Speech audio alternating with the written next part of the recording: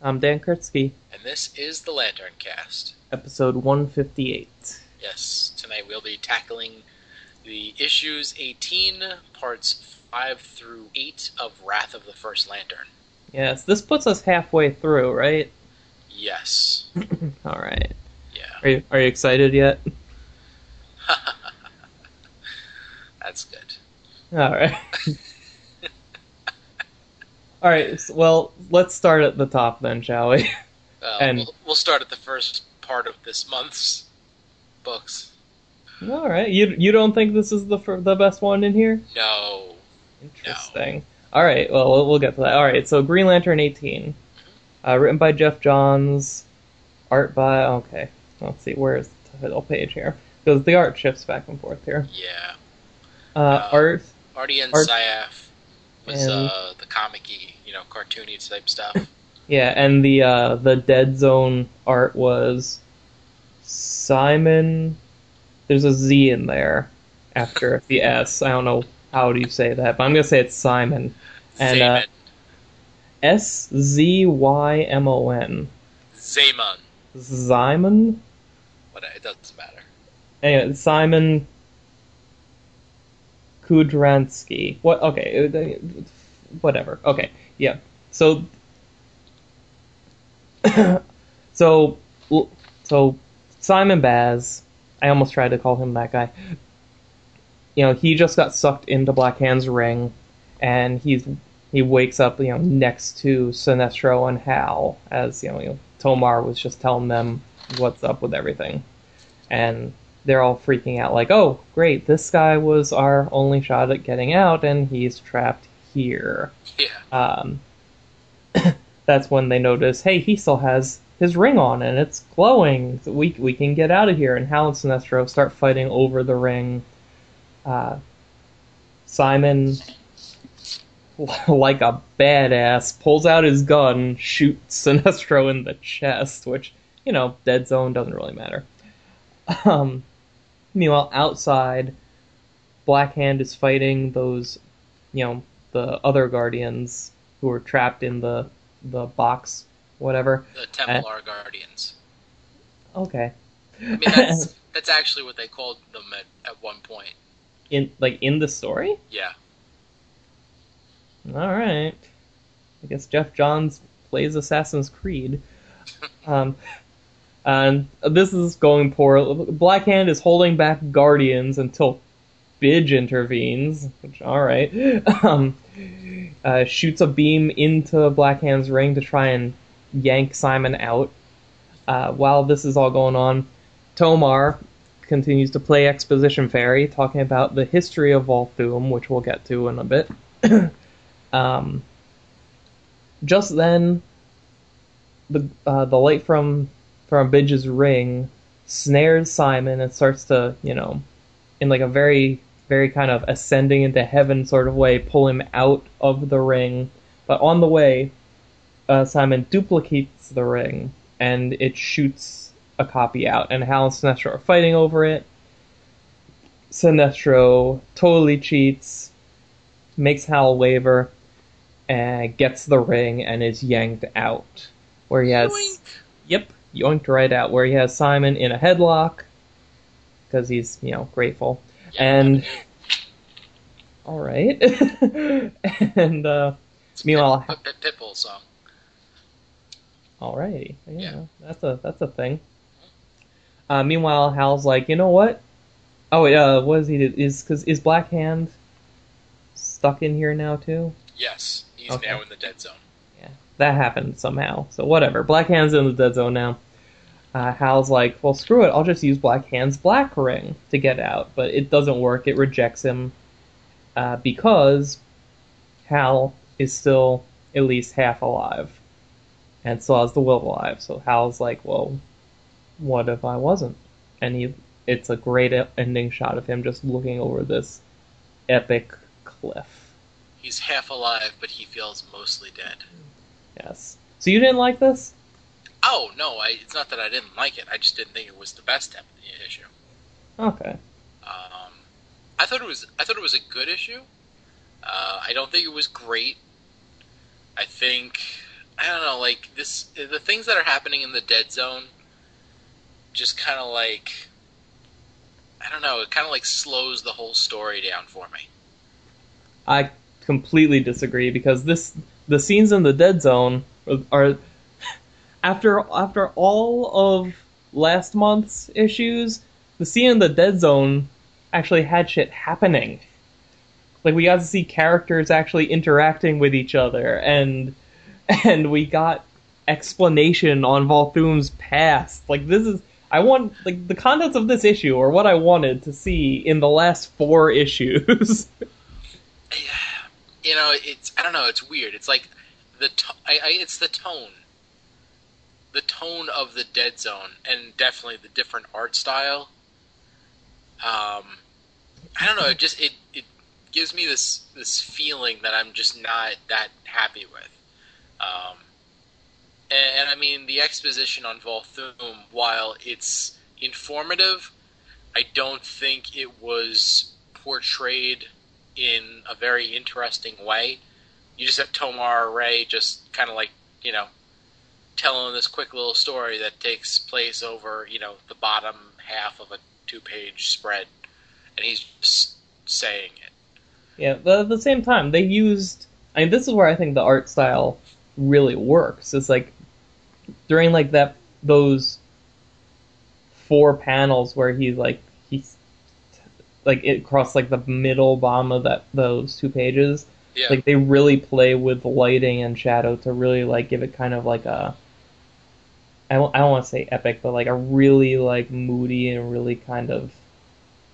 I don't know. Reading it, even just those 4 panels made me like it really hit me with the fact that Jeff Johns loves, I don't know, giving like a mythology feel to Green Lantern. You know, like well, we should say like what we find out about Volthoom in this issue is that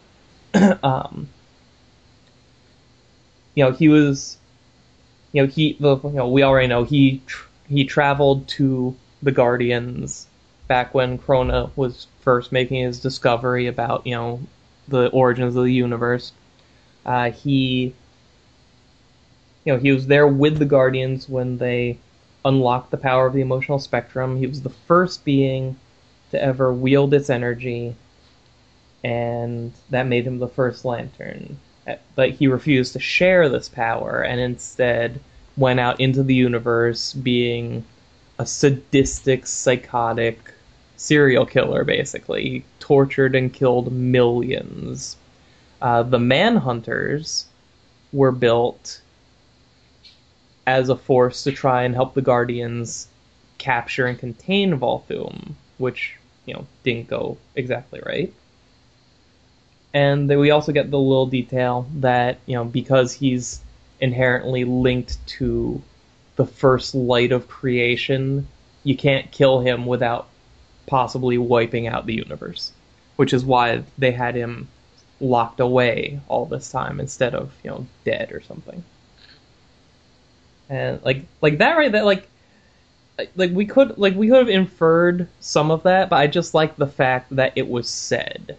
And I love the detail of, you know, he is the chaotic evil that caused the Guardians to become the Guardians. You know, he is their grand fuck up. Like, he is the reason the Manhunters were built to begin with. Yeah, so when it used to be, the way the mythology used to go was that after Krona looked back at the beginning of the universe, he thereby unleashed evil on the universe, which then the Guardians felt responsible for, and then, you know, decided to build the Manhunters and then the Green Lanterns. And you know what? What you just said right there still works as a description of this new thing, yeah. Yeah, they never really clarified what the evil was. Yeah, it was always just in general. Now there's chaos and evil. I think at one time they clarified it so that by looking at the beginning, they linked it to the end. And took off like a couple of million years, which killed a lot of people. Yeah, I think that was at Ganthet's Tale. Yeah. Yes, but it strikes me as similar to what Jeff Johns did with Parallax. Where like it's something that was just inherent as a concept, but then he gave a face to it. You know? Right.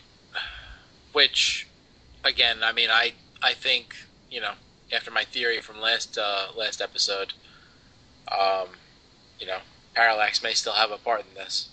Yeah. So the thing that I was curious about is that, like, Tomar even says, Volthoom was a mysterious explorer from an unknown time and an unknown place. So nobody has any idea who he is. Like, do the Guardians know, you think? I don't know. Maybe. I mean, they've had enough time to check it out. Yeah. I mean, like, you would think that the Guardians would... No, I don't know. Oh, God, you know what? What? Ah, fucking damn it. What? Because I really don't want you to be right that... Well, I don't think we even said this week, but, like, your theory was that Volthoom is, like, alternate whatever Hal Jordan. Yes. A version of Hal Jordan. Yeah. I really don't... I don't want that to be true, mostly because... I came up with the theory? Well, not just that, but there's so little time left to do anything with it. I feel like we're going to get the reveal at basically like with like an issue or two left, and then it's either going to get dropped or the people who really liked it aren't going to get to play with it at all. So it's like at this point, I would just rather like, okay, just let Volthoom be Volthoom and just let us learn who or what that means in the New 52. Like don't give us some stupid mystery. Just use the time you have more wisely. But well, I mean, are you getting at like you would like? Do you? In the end, would you like it that they just never actually reveal who Volthoom is and that he's just some dude? Yeah, like in the end, I would love it if Volthoom was just a guy named Volthoom. Like, yeah, I want them to explain where he came from, and maybe like if you have a twist on that or something, fine. But like, I don't know. Make him an alternate Hal Jordan. I don't know. But something I just realized is probably going to feed into you being right really strongly. Is that Volthoom is probably the reason they never had any humans in the core for so long. That would definitely back things up. Yeah. Yeah. Damn it. In addition to the whole white entity being on Earth. Although we don't know if that holds true any longer. So. Yeah. Yeah. I would like it so much better. Because look, this story is like 16 issues long. If they were not just spinning their wheels in most of those issues, I would like to see a story like this play out. But it's like all right, we basically got like issue 20 of Green Lantern to pay off everything. Yeah. And issue 19 comes out next month, or this month, or whatever. Yeah, Green Lantern 19's already out. Yeah, so it's probably going to be... It's going to be one of those, like, we're going to get this big reveal last minute, and then... Yeah. Scene. Well, I don't know, like, it could be the kind of origin that you don't need a lot of, a lot of explanation. Like, it could just be like 2 pages where they show an alternate version of Hal Jordan who's like, this insane madman bent on fixing, the destruction of Coast City or whatever like that. And he ends up going through, to the beginning of time and is able to rewrite it or whatever. Who knows? Or maybe they won't even necessarily spell it out, but they'll leave so many clues in there, like they'll make it clear Volthoom is kind of like like Hal Jordan is his own greatest enemy kind of things, or like Yeah, Volthoom yeah. is like what Hal could have been and all that, and like you can Right. you can kind of put together for yourself if you want to, kind of thing. Oh. Yeah. Well, I mean, I like it because if you have him as Volthoom, as Hal Jordan, then when he inevitably ends up becoming a Black Lantern, then they can kind of face off against each other. It's like Hal Jordan, using the power of white, and he's evil, against a version of Hal Jordan that's using the power of black for the forces of good. Yeah, So I I mean, mean, like that's a dichotomy that I would definitely enjoy seeing. yeah, it would go with like the metatextual nature Volthoom already has too, with like what he's been doing with his power. Um, Also, the other thing is when when you're in the Chamber of Shadows, you have the Guardians who are harnessing the white energy, mm, and Black Hand is kind of like basically taking them apart, and then Budge comes in and like knocks them down. mm, Like, I wonder if white and black are either evenly matched or black has an upper hand to white. I don't know. Yeah, I don't know. And then green, changes the balance. Yeah, I don't know. I feel like we would have been able to answer that better if we read this right after Blackest Night. But whatever. I do like. I immediately fell in love with the relationship between Sinestro and Simon because it's so antagonistic right out of the gate. It's amazing. He like Simon pulls a gun on Sinestro, shoots him dead. Sinestro gets back up. Simon's just like, "Hey, sorry, man. We cool." And like they're gonna be mortal enemies forever. Not necessarily. Oh, God. Baz is almost like the child of Hal Jordan and Sinestro, because he encompasses the both of them. Yes. I really do like. I know you didn't really like it, but I I loved the feel I got off of the art in this issue. Like, first of all, I love the fact that they use two different art styles for the two different realms. I wish they had been doing that the whole time. And I love the fact that for this they chose an art style that it it's a little distorted. It makes you a little uncomfortable. I don't know. I feel like it works with like the kind of effect they were going for and the kind of place it's supposed to be. Yeah. Well, to each his own. Yeah, and that last page, come on, that's awesome. That is cool. I think it's odd that Black Hand somehow got sucked into his own ring. Yeah, I don't understand how that happened. I don't even know when. Whatever. Yeah. It's like in Futurama where they each put their hand in the box and pulled out the box that has their own universe in it. Yes. So they have their own universe in a box within their universe. Yeah. Also, did you notice like the panel borders and everything for like these other world scenes? How it's all like messy and like overwashed with ink and stuff. Yeah, I did see that. Yes, I like that. This is a good issue. I like this issue. Yeah, definitely a good issue. This is a definite buy. Oh God, yes. Absolutely, and I do like the what do you call it? I like the difference in art styles for the two different realms. It's just that I think for me personally, I think the Dead Zone one was like, I don't know, a little too dreary for me to really be entertained by it. I don't know. It's difficult because like I understand what they're going for, and in theory, I appreciate it. But I don't know, somewhere along the line, it just I don't know. I guess I would have liked it better if it was a little different. Did you like the fact that Jeff Johns was Hal Jordan in this issue? Oh, was he definitely based off him? I haven't seen anything saying that, but you'll look at a picture of Jeff Johns and then you look at that first page. Yeah. It's him.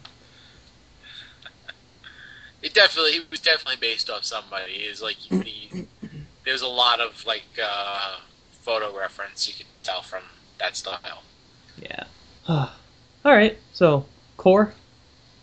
Yes, indeed. Go for it. Green Lantern Core 18, written by Peter J. Tomasi, art by Criss Cross, which this is the guy that drew the annual that closed off the Rise of the Third Army. Also, Criss Cross will make you jump. This is not your day for music, I don't think. Actually, it is my day for music. I'm just going to keep on going with it. Yeah. Any chance I get. Oh, thank you ever so much. So, I just remember I saw his name in the credits, and I immediately remembered myself saying how it made no sense that he would draw the Green Lantern Corps annual and then not be one of the new artists on the books coming up. But, he got to jump into Green Lantern Corps again, so that's kind of nice. So, John Stewart and Fatality are both strung up in the first Lanterns, his whole emotional web thingy where he goes through their lives, just like with Guy Gardner. It's great. And he basically explores such possibilities as what if John Stewart had been able to keep his mother from being shot? What if he focused entirely on architecture and never went into the Marines? What if he did kill himself after the explosion of Xanshi? What if Fatality did kill him for it? What if she killed him and then he double killed her? What if he did accept the invitation to become an Alpha Lantern way back in Core?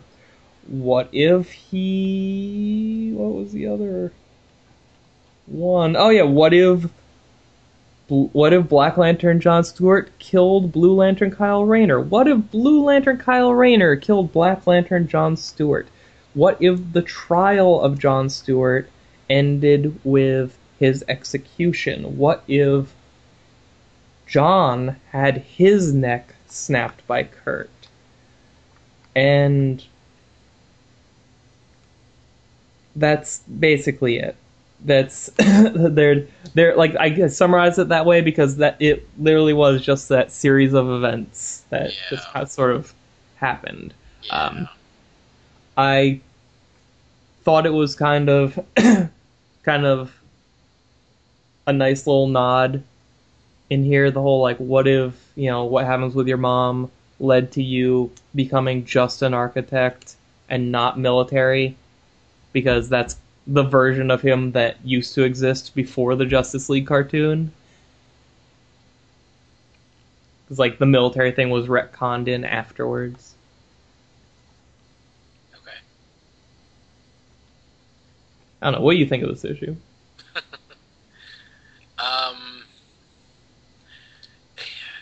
Well, first off, I wasn't really a fan of the art.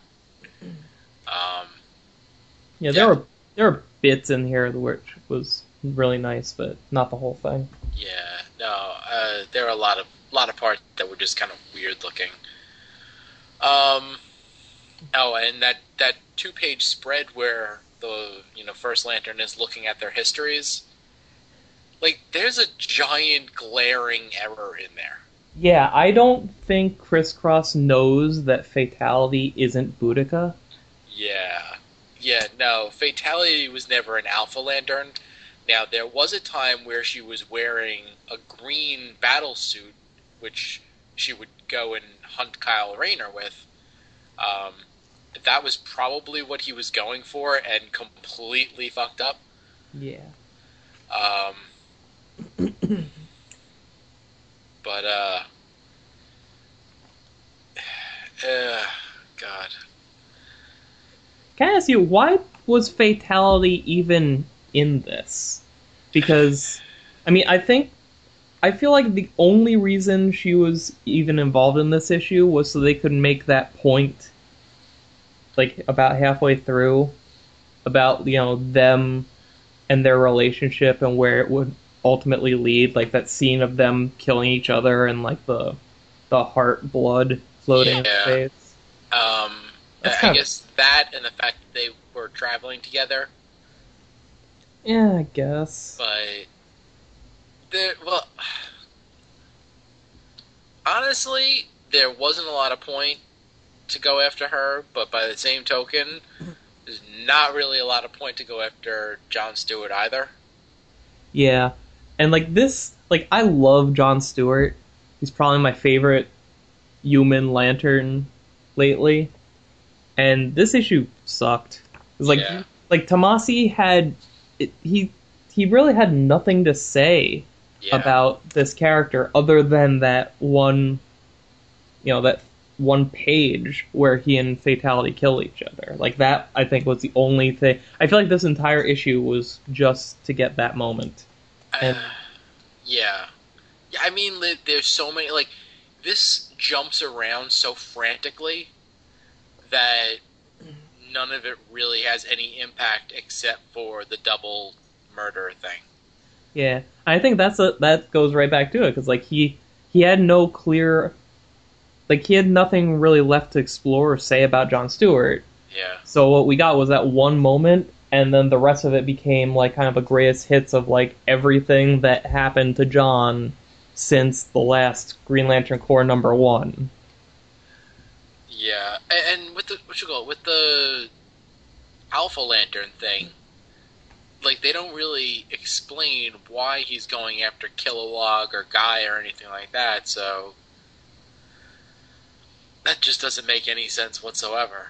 Yeah. Um, and then, yeah, it's just like, oh, and what if, when you were a Black Lantern, things went a little differently? Oh, what if they went a little differently in the other direction? What happens if, you weren't the one to snap someone's neck? What if you were the one to get your nap snapped? It's just like, it's bullshit. Yeah. This was bullshit. And did you notice that throughout this issue, John and Fatality kind of would randomly go back and forth from being in costume and being naked? Yeah, no, they were straight up naked. Yeah, except in some panels where it's very clearly like them strung up normal, like it looks like they have costumes on, but then or like they accidentally like there's a bunch where you can't tell from the lighting, is that a black neckline or is that just skin? And sometimes they forgot and drew on a seam. No, I think they're naked in every scene. It's just that there's also the other versions of them Oh, is that? Oh, okay. next to them, so it gets a little confusing at some points, but they're definitely naked. I don't know why they're all naked, but Yeah, I think this is the only time we see them naked when they're like being tortured by Volthoom. Like every other character is just wearing their regular clothes. the only thing that I can think of is that maybe when Volthoom found them, they were naked. Hmm. I mean, maybe something was going on between them. A little something, something. I would like to see if that comes up because, like, I think. Oh, shut up! Because I think Fatality is supposed to be like one of the main characters in Core going forward. Okay. So I mean, they're going to explore the relationship between these two probably in a bunch of different ways. So if they wanted to call back to this, that would be fine. Yeah. But, I don't know. I can't really, in good conscience, say. Well, this definitely is not a buy. No, this is a pass. Yeah, I don't think that this is even a borrow. I wanted so badly for this to be a buy. But this is just like that stupid Green Lantern 49 during Blackest Night, where they give us a Jon Stewart issue that's all introspective and stuff about the stuff he's done, and it's just crappy. Yeah. And what you call it?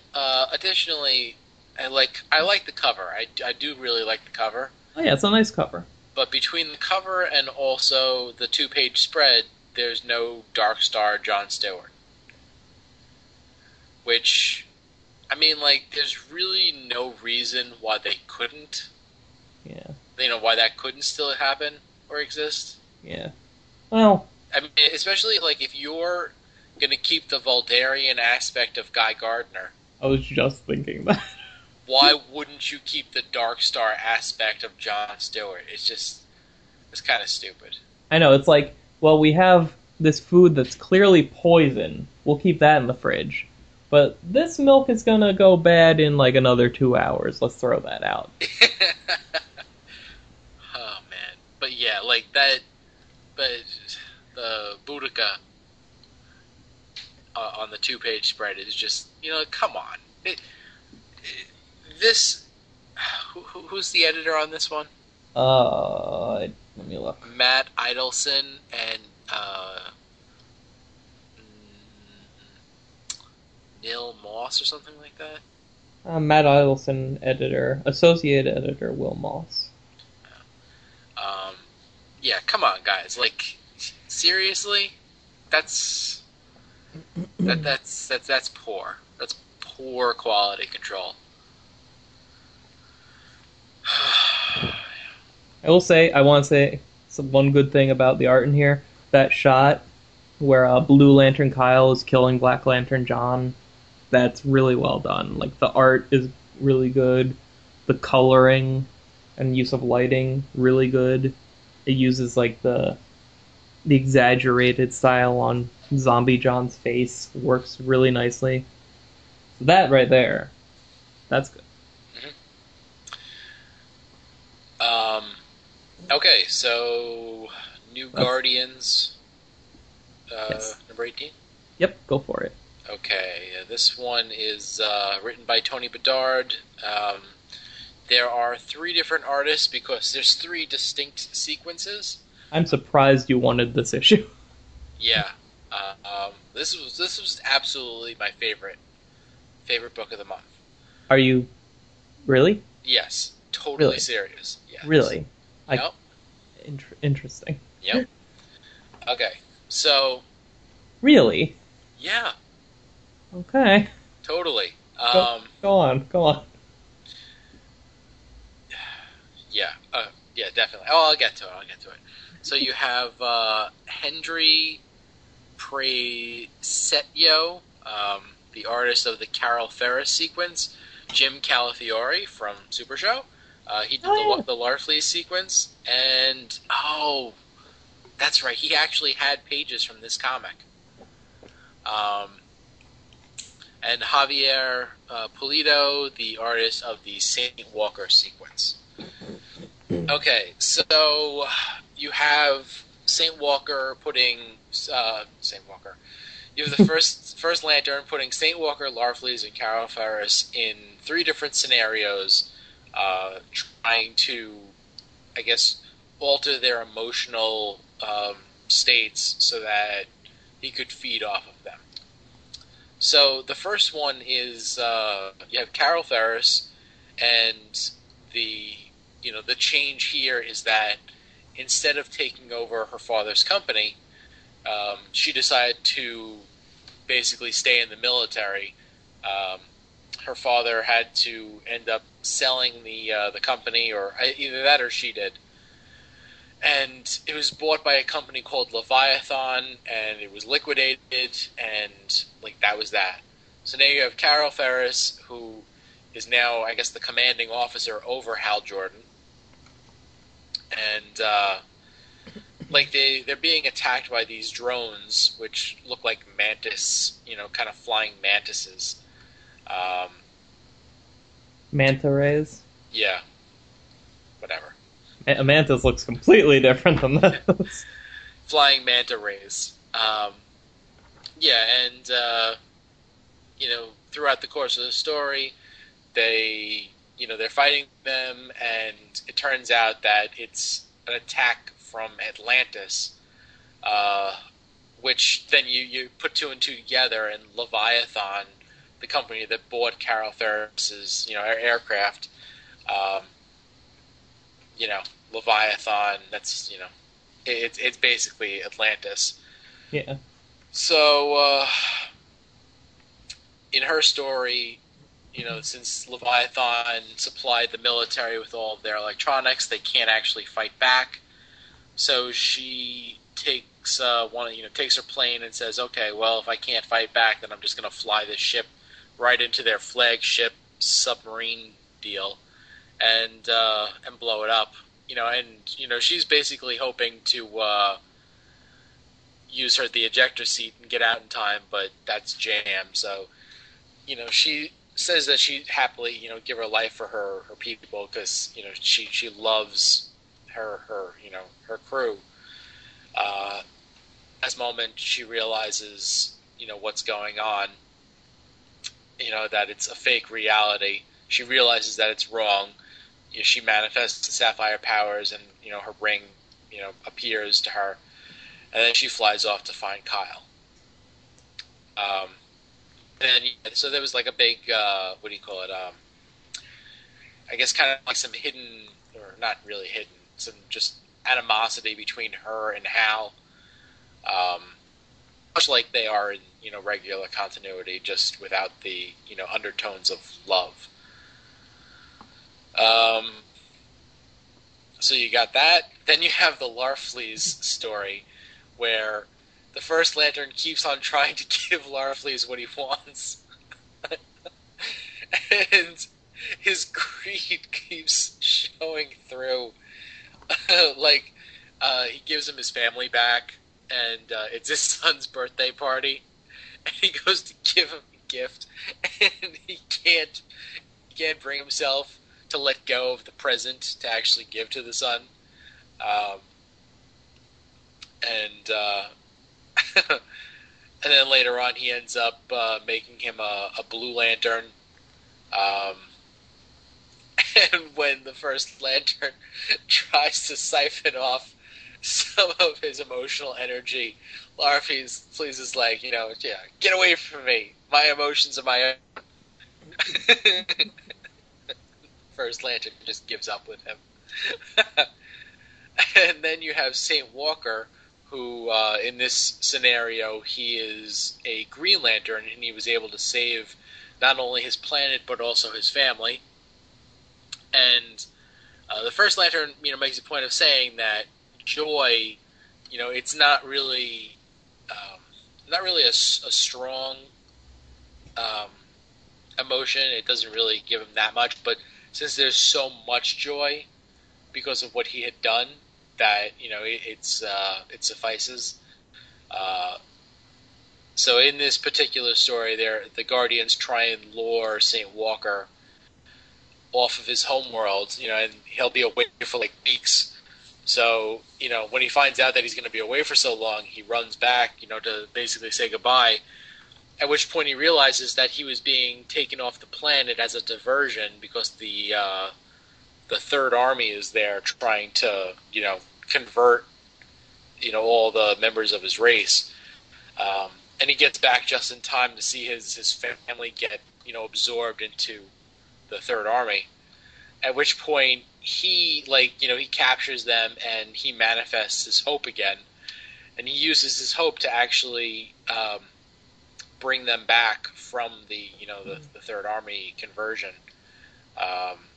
Basically, shining through his hope through the fake reality. Well, that's basically it.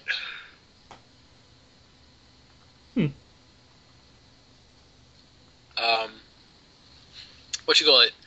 He makes a point of saying, and the very last thing that he says, as far as these three not really basically working out.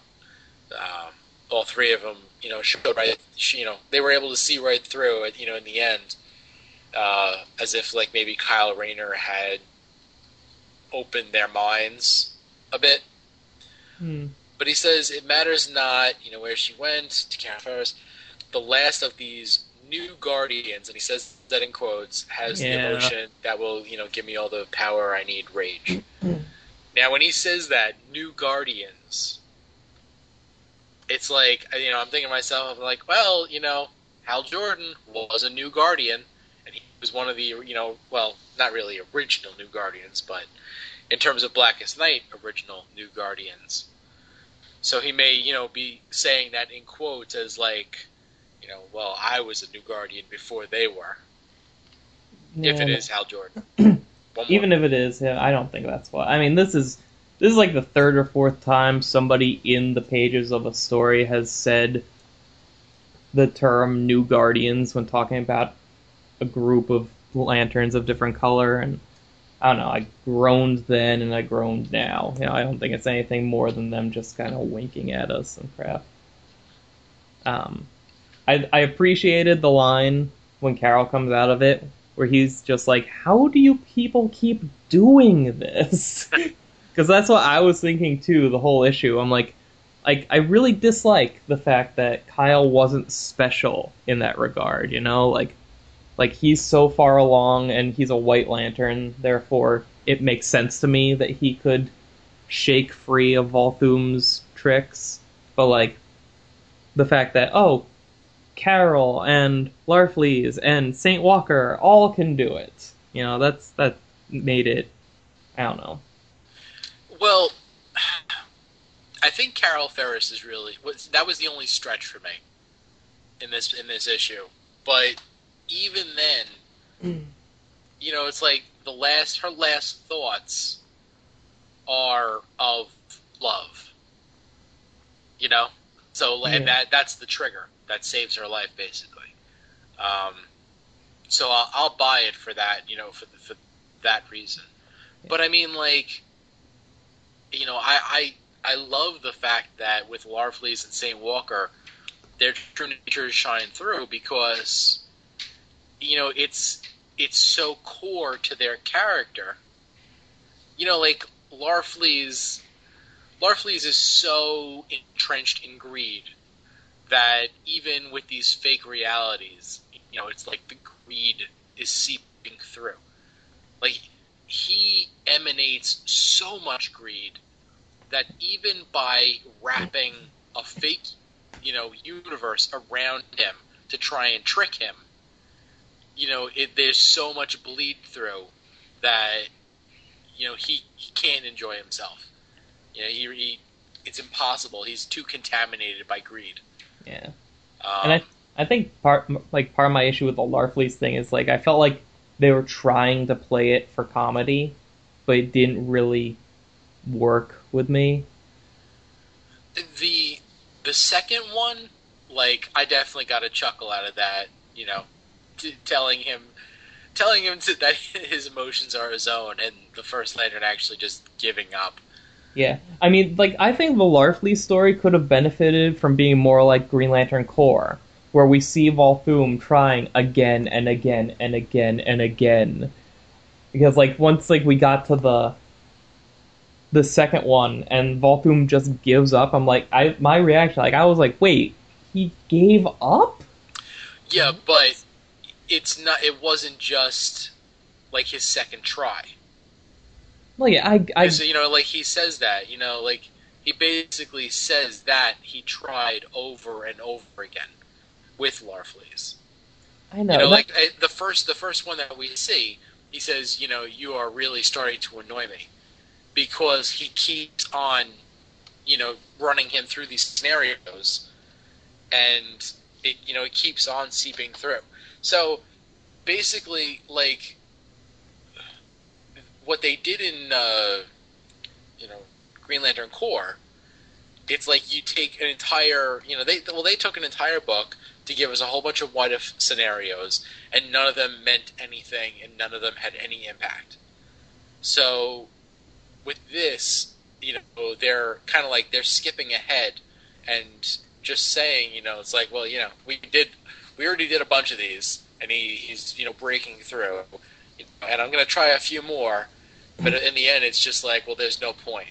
There's just no point because he's gotten through so many of them, and yeah. I think they made a bigger. Well, I know they made a much bigger impact here in a few pages than they did in Green Lantern Corps with an entire book. Yeah, I don't know. I feel like I feel like would have come off a lot better if Larfleeze got an issue or like half an issue to himself. Because like I mean like I think the big difference here is that at least by the end here they were trying to be funny with it, and like if we got more pages of that was played a little differently, like it would have. I don't know. The only thing I got out of this Larfleeze thing was, hey, it's cool to see him with both of those rings, and this kind of diminishes Volthoom as a threat a little bit because okay, now he can butt up against Larfleeze and quit. So it's like I don't know. I like he should have been able to force it to work on Larfleeze, except they pulled back because they wanted to have a funny moment. Well, but I mean, he also says that greed is the least palatable of emotions. So he's going around and he wants to feed. He wants to get stronger. So it gets to a point where like there's just it's the what is it? The law of diminishing returns. Mm-hmm. Like he can keep on spending time with Larfleeze, but eventually it's just like, okay, well, I'm just not going to get anything out of this. So you cut your losses and you go to another person. Oh yeah, no, and I get that, but like every single other thing we've read that has Volthoom in it has tried to hit us over the head with the idea that Volthoom is so insanely powerful that this never should have happened. I don't know. I definitely appreciate it. And the other thing is, with the first part of the Larfleeze story, like, I don't know, I thought that was kind of touching. In a way that, like, here you have Larfleeze, and he's actually reunited with his family. Which Yeah, is it was the nice. only thing that he's really wants. And because of his greed is seeping through, he still can't even enjoy it. Yeah, it was nice to see him with them in like the living room and everything. So, and then I mean, with the Larfleeze, with the Saint Walker thing, I mean, I love that too because he would make a good Green Lantern, but at his very core, it's the hope that drives him. So when you put him up against an unwinnable situation, and he's still going to have hope, and that's going to break through. It's I bought it. I bought it all. I love this issue. This was an absolute buy for me. This is probably my favorite issue in a few months.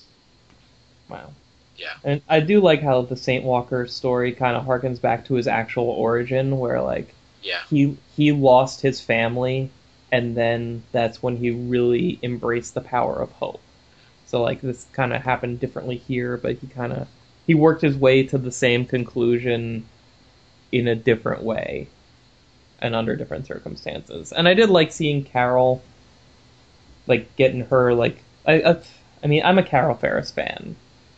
She like I like that she got a chance to shine here where she's calling the shots and then she kind of pulls herself out of the bad guy's thrall. But at the same time, I don't know. I have the same problems. I mean, I've already talked about it enough. Like, I have the problem with all these people being able to get out of the Volthoom holodeck. Well, what you call it with Saint Walker? They don't really, explain what happens next. Oh yeah, so Like maybe he didn't. Like that's the first time he tried, and he was able to get out of it. It's like, I underestimated you. Well, we don't know if does he give up? Does he keep trying? Does he eventually get him? Yeah, I mean, realistically, this could be like they cut it off a panel before he goes, "Yes, I remember," or he could just go to the next possible delusion. And the other thing is, like one might one could definitely raise the argument that you might have a better shot against, like breaking through one of Volthoom's, alternate, timelines if you're not a Green Lantern. Because, Green Lantern, you're at the middle of the emotional spectrum. Now, we know that, the different Green Lanterns tend to skew one way or another in terms of, actual emotions and whatnot. But I mean, if you're completely powered by hope, you're talking about the guy that carries the entire Hope Corps. Like if there's anybody that carries the Green Lantern Corps, you're talking about, well, I mean, arguably Hal Jordan. And I say arguably because there are options there, but he's taken off the table right now. So you can't show what's going to happen with him at the moment. Larfleeze, you have, he's the only member of, the Orange Lanterns. Yeah, and I guess you could make the example, like Larfleeze, especially with how much power he has and how intense it is, it will be that much harder to get him. Yeah. Yeah. So, yeah, no. But I love this issue. I mean, to me, this was like, this is very close to like a Tales of the Corps. Oh yeah. Type it. That's I've been wanting that for a really long time. So. Yeah, and like I mean, when I first read this issue, I walked away from it going, well, that was a great cover, but this issue's a pass. But talking to you about it, I'll give it a low borrow. It's because I just didn't get that much out of it. Yeah, so. No, this is a definite buy. I think this is the most fun book I've read. Throughout for Wrath of the First Lantern. Can we agree though that every single one of these artists does an absolute shitty job of Volthoom? I don't know. It's weird because since he's such an odd character to draw. I mean, if they didn't try to give him the normal flat face, then maybe because other artists have just washed out the face entirely and made it part of his whole light dealy, but all of these guys are well, he's gonna have this big black face plate surrounded by everything else, and it looks so ugly, and all three artists do it. Yeah, I think it's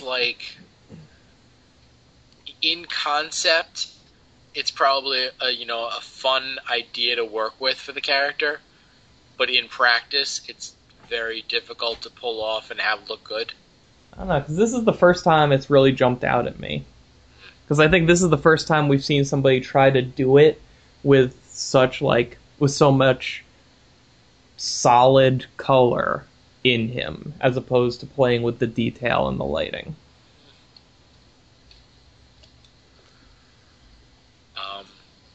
I did like the fact that there were 3 different art styles.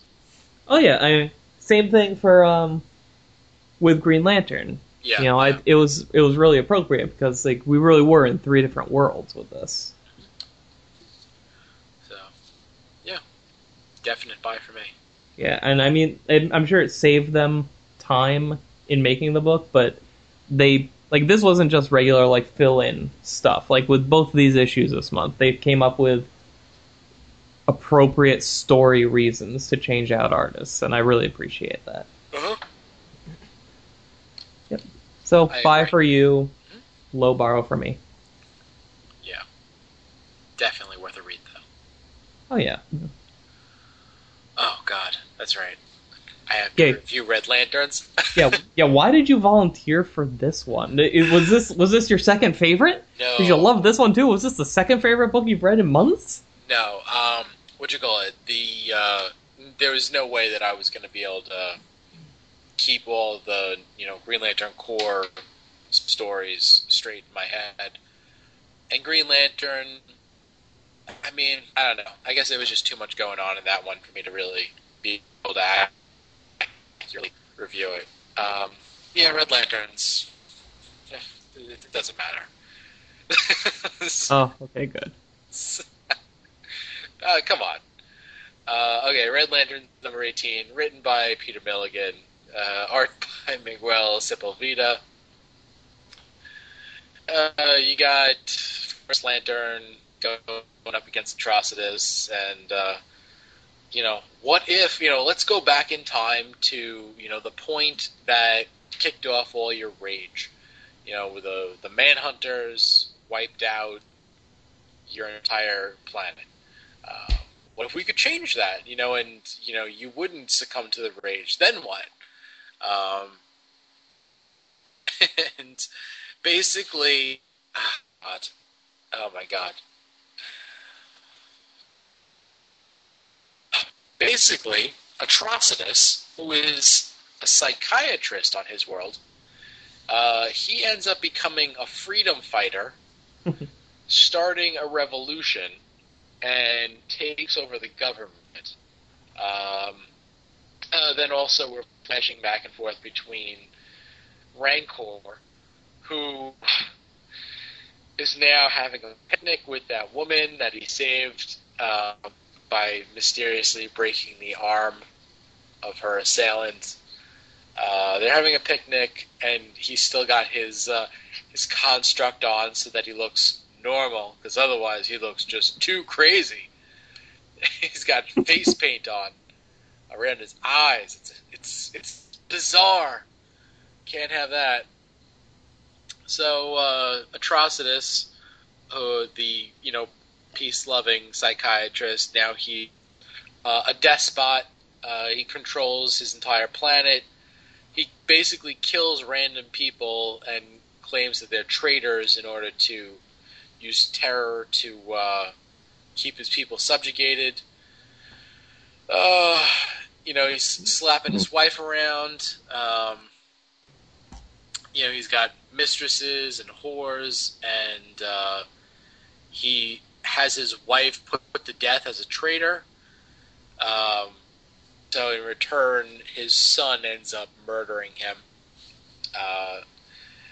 And then the Lantern is like, oh, so, what do you want? I can give you the universe that already happened, where, you're this rage-filled monster, or I can take away the rage and, you'll end up dying from gunshot wounds from your son, because you're such a horrible person. Which would you rather be?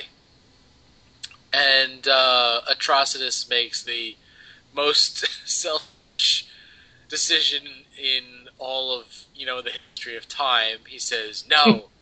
He's like, I would much rather feel this rage than have to die at the hands of my son. So he condemns his entire planet to death, just so that he doesn't have to experience his son killing him. And also back on Earth, Rancor ends up going back to the girl's place, and he's like, I have something to tell you. And she automatically thinks he's gay or married, none of which is true. So he has this horrible secret that he needs to tell her. But just before he's able to tell her, they go into her room, and Bleeze is hiding in the corner like a spider. But at that point, Rancor's construct dissolves so that he looks like Rancor again. And at that point, the girl is no longer concerned with the woman with giant bone wings coming out of her back, hiding up in the corner, like spitting vomit blood out of her mouth. Her eyes are bright red. It's basically like the scariest fucking thing you could possibly imagine in your entire life. She is now no longer concerned with that at all because she just saw the scariest thing in her life. Just wearing makeup around his eyes and his hair's on fire. So she runs away and she can't deal with that. It's too much for her.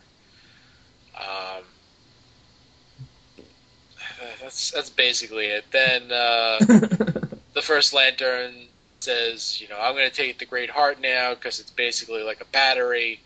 I can use it to do whatever the hell I want with the universe. I wish we would find out what that is. It doesn't matter. And then Atrocitus sends out a message to his Red Lanterns that he was the one responsible for the on Riot. Yeah, he says, I found the individual responsible for the massacre. All Red Lanterns execute the great criminal named Atrocitus. Which is him. Oh my god. How's that gonna work out? Oh man. Now, I get his point, because he just had the chance to make a decision that would have stopped the Manhunters destroying that sector. Yeah. And he wants to basically punish himself for fucking that up. This is stupid, isn't it? Yeah. Yeah, it is. Listen, this whole issue is like completely idiotic. And I mean, the thing that gets me the most about this one is right in the beginning, where the first Lantern appears to Atrocitus. Atrocitus says, "Who are you?" He actually stutters. "Who are you?" Because Atrocitus stutters. He replies, "I am Volthoom, the first Lantern, the most powerful creature you've ever met. But for all my power, I have a problem. I am easily bored. I'm hoping an investigation of your lifeline might ease my ennui." So, God, so he's like, he just wants to enjoy himself. So basically, it's like Peter Milligan doesn't even know what Wrath of the First Lantern storyline is about. Yeah, well, I mean, It's like they didn't tell him. It's like all of the Lantern writers got together and had a big party, and then afterwards they sent Peter Milligan a text message saying, "Oh yeah, here's some basic information. Write your comics, but it won't matter. So just do whatever you're gonna do anyway." although I think the way that Volthoom talks and carries himself, and like the way he explains things in this issue, are pretty consistent with us finding out in Green Lantern that this guy was a psychopath who was torturing and killing millions of people. Like, yeah, but right now his entire mission is gaining enough power to change the universe. Yeah, but he doesn't need to expressly state that to everybody he tortures to squeeze out their power. And yet he does, except here, where he basically says, "I'm bored, so you're going to entertain me." Yeah, I mean, look, do you think he went up to every one of those millions of victims the first time around and said, "Hi, I'm Volthoom. I'm a psychotic serial murderer. Yeah, I'm gonna torture you now." At that time, he wasn't trying to charge up, and gain enough energy. In every other issue in this storyline, well, except for Red Lanterns, because this is the first, they're meeting, he makes a point of, at some point, saying about how, their emotions, feed him and power him up so that he will be able to take over the universe. And it's like right here, he has a completely different motive, where, He's basically just screwing with Atrocitus because it's fun and he's bored right now. You don't think he enjoyed screwing with Kyle Rayner and Guy Gardner and Jon Stewart? Oh, Right? I think he probably did, but that was not the purpose. He was doing it because he was hungry. He was still doing it to get power. Like, he doesn't have to expressly state, I am doing this to get power from you in order... Like, that doesn't... Like, the fact that he doesn't say that sentence in here does not mean that's not what he's doing or that's not why he's doing it. We already know... We've been beaten over the head so many times already with the fact that that's why he's doing what he's doing. Okay. We don't need to hear it in every issue. Well, we've been beaten over the head with it in the other issues for the other storylines. Now we're in Red Lanterns. This is the first time that this has happened in Red Lanterns, and he doesn't say it. So now, if somebody wasn't reading the other books, then they'd read this and be like, so this guy's basically just a bored dick. And he's just, pulling Atrocitus' puppet strings because he can. Yeah, which is what he did forever anyway. And, like, at the end of this issue, we find out, and I think this is a little... Like, I blame this one more on the New Guardians issue than this issue, that he didn't even really care about Atrocitus. He came to Malthus for the Great Heart. And that there spells out, like, this is where I'm going to get all the energy I need to do whatever the hell it is I'm going to do. So, like, you still read this issue, you know why he's taking power out of people.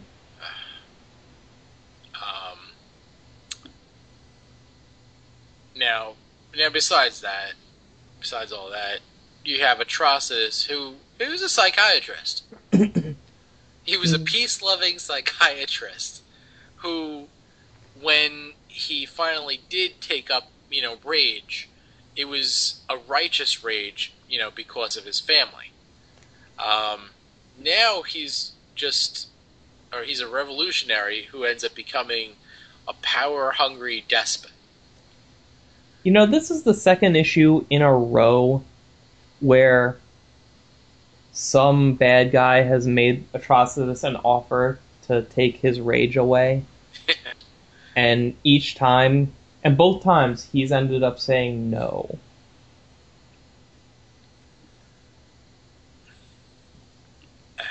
I don't really chalk that up to Atrocitus not wanting, his rage, or wanting to hold on to his rage.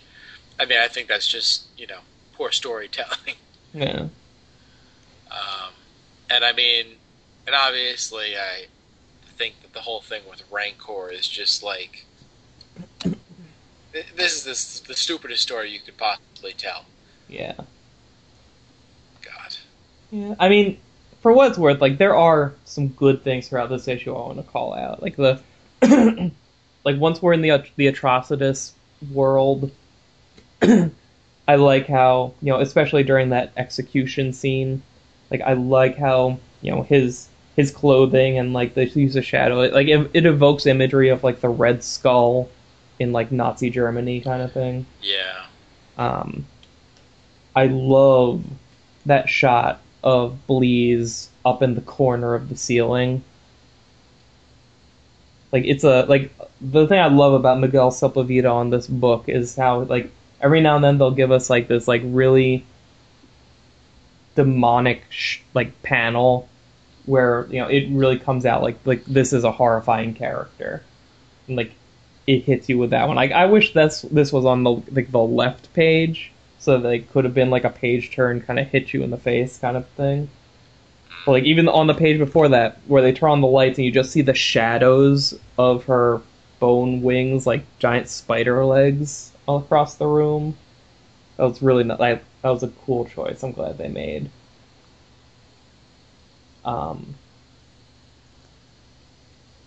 And I like how by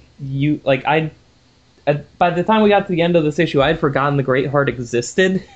But I thought it made all the sense in the world that Volthoom would want this, and he would, because, like, if he didn't go after that thing and, like, drink it up like a giant juice box, we would have been crying foul about how, like, hey, wait a second, Peter Milligan introduce this giant tub full of emotional energy, and the guy who feeds on it to charge himself up didn't go after it, but he went after Atrocitus? What? Huh? Yeah, I can't wait till next month's books where we find out that the Great Heart plays no part whatsoever in anything. It's just some crazy concept that Milligan came up with off somebody else's spare notes. I was also really pleased. I talked about how much I hated how Volthoom looked in the last issue. Yeah. I love the way he looks in this issue. They play him up like he looks really imposing and creepy and powerful and casually normal all at the same time. Like he's got the facial expressions and the body language of like a regular person who is like a serial killer, but the way they portray like his power coming off of him and like the lighting effects on his skin, like it really hits you with how insanely powerful he's supposed to be. Yeah, whatever. This is awful. Yeah. Did you at least like the touch that in this other world Atrocitus was killed by hate? No, actually, the only thing that I slightly picked up on was that when the sun does fire at him, it's almost like the boom, boom, boom from the the heartbeat from the ring. Yeah. On that panel below it, where it's like all red with his hand and like the black blood spatter. That's awesome looking. Yeah, I would rank this definitely no more than a borrow. I wouldn't even say borrow. Just say pass. Nah, I think this is, I don't know, mid to high borrow. Really? For me, this is right below Green Lantern as my favorite of the month. Oh man! And even had a great cover. God.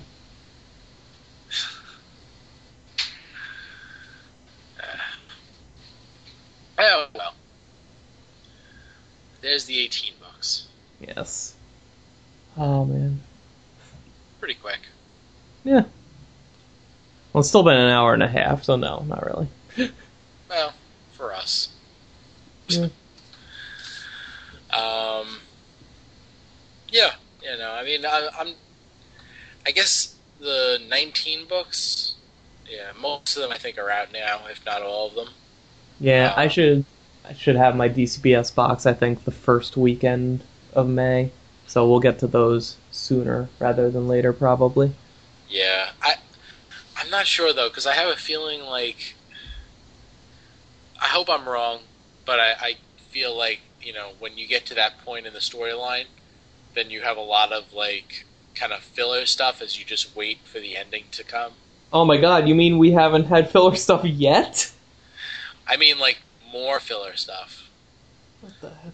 There's only 2 rounds of books left. Exactly. This is exactly what I was talking about before, how I don't want there to be any grand mystery about Volthoom and who he is and what this is and what that means, because they don't have time anymore. Well, listen, no, that's not true. That's not true because they would have time if they were willing to put it in a different book. Yeah, but like right now, if we just start to imagine what the end games are for like some of these, some of the storylines in the books. Like we know that Volthoom wants to change things. Now, I can see Volthoom changing things, pretty permanently in Green Lantern, like the main Green Lantern story. Because that's where, the big stuff happens. Whether he wants to like change Guardians or, do something with Hal Jordan or Black Hand or whatever. You can get all that done in Green Lantern. But I mean, like, with Green Lantern Corps, okay, well, now you've done, you've handled Guy Gardner, you've handled Jon Stewart, you've handled Fatality, not that really matters to, Green Lantern Corps. And I think the next one is some of the other various Green Lantern Corps members Oh God. that have popped up. So I mean, like for like the final issue, like what is it? They're just going to be like hanging out at a bus stop, just just talking because there's nothing left to do. Like, I would love it if like, okay, let's say somewhere in the issue 19s, we, like, whichever the last one of those that comes out is, we get the revelation of this is what Volthoom is doing. And then all of the issue 20s are just, like, racing to the conclusion, as everybody has to deal with that. Because that would give you, like, 4 issues. Like, I know Green Lantern is going to be oversized in number 20. I don't know if any of the others are. But you would have so much page space to play with whatever you want. As long as you have, like, like, you will basically have, like, a 4-part story to say, okay, here's Volthoom and his deal. Now let's go have fun on our way out. Now, what you call it? Green Lantern number 20. That's going to be a double size. That's probably... Is that going to be the final part of the story? Yeah, oh God, that's more than double size. That's 64 pages. Now, my question is, like, because the way that they're going right now, it's Green Lantern, then Green Lantern Corps, then New Guardians, then Red Lanterns. Are they going to, like, put out, like, Green Lantern Corps, New Guardians, Red Lanterns, and then Green Lantern number 20, so that, it can be, like, the final installment, and everything else will come out? Or are the other books going to be, like, epilogue books, or what? I don't know. As far as I know, Green Lantern 20 is the last part of the story. Mm-hmm. So maybe they'll mess with the publishing schedule just for that month, or maybe, I mean, it could go the way it's been going, where you have the only real story going on the last 2 rounds of books has been in Green Lantern, and the rest has just been kind of farting around doing their own thing. It's like they might just do that with the 20 month too. We'll see. Yeah, I don't know. I'm still excited to see how it ends. More like, not so much for the story, because I'm obviously not invested in that at all. But like, I am looking forward to reading Green Lantern number 20, just because I really want to see, the final supersized Jeff Johns exit issue. Yeah. I mean, everybody I think is going to be looking forward to that issue.